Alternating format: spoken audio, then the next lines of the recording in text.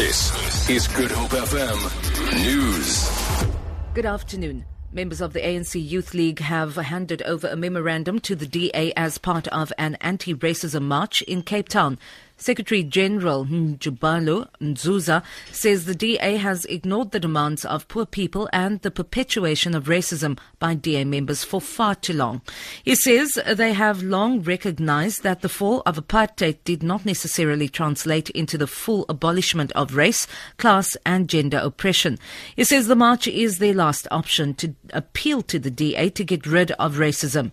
DA MP Zach Mbele received the memorandum addressed to DA leader Musi Maimane. The body corporate of the Overbeek building in Cape Town is yet to remove the advertising space which currently houses a giant South African flag from its building. The body corporate was issued a removal notice by the City of Cape Town on Wednesday. They have until the end of today to remove the structure or face prosecution. Megan Flemett reports. The building has been surrounded by controversy after a Zuma Must Fall banner was erected last Friday. It was removed a day later. The City of Cape Town wants to stop advertising on the building because it contravenes bylaws. Spokesperson Priya Reddy says the giant billboards distract passing motorists. Reddy says the city is also in the process of drafting a summons to the owners of the advertising space, Independent Outdoor Media. Responding to a text message, Director of IOM Brent Dissel says the advertising space was approved in 2000.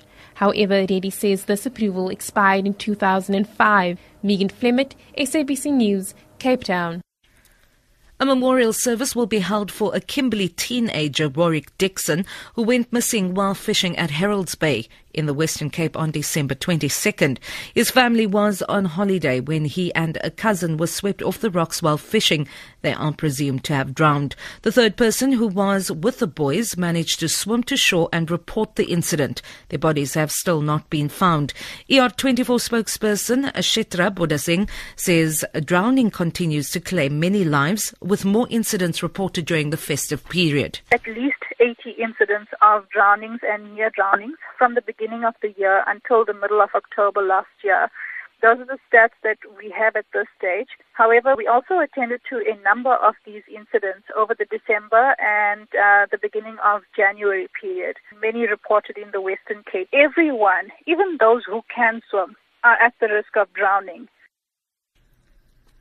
A Somali general has said that the Kenyan military was warned of a possible Islamist strike on its base in southern Somalia more than a month before it happened.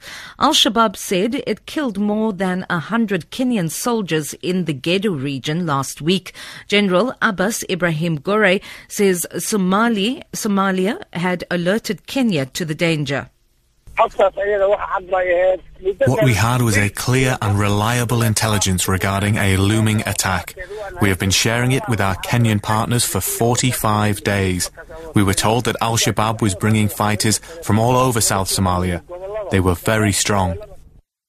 For Good Hope FM News, I'm Vanya Klucher-Collison.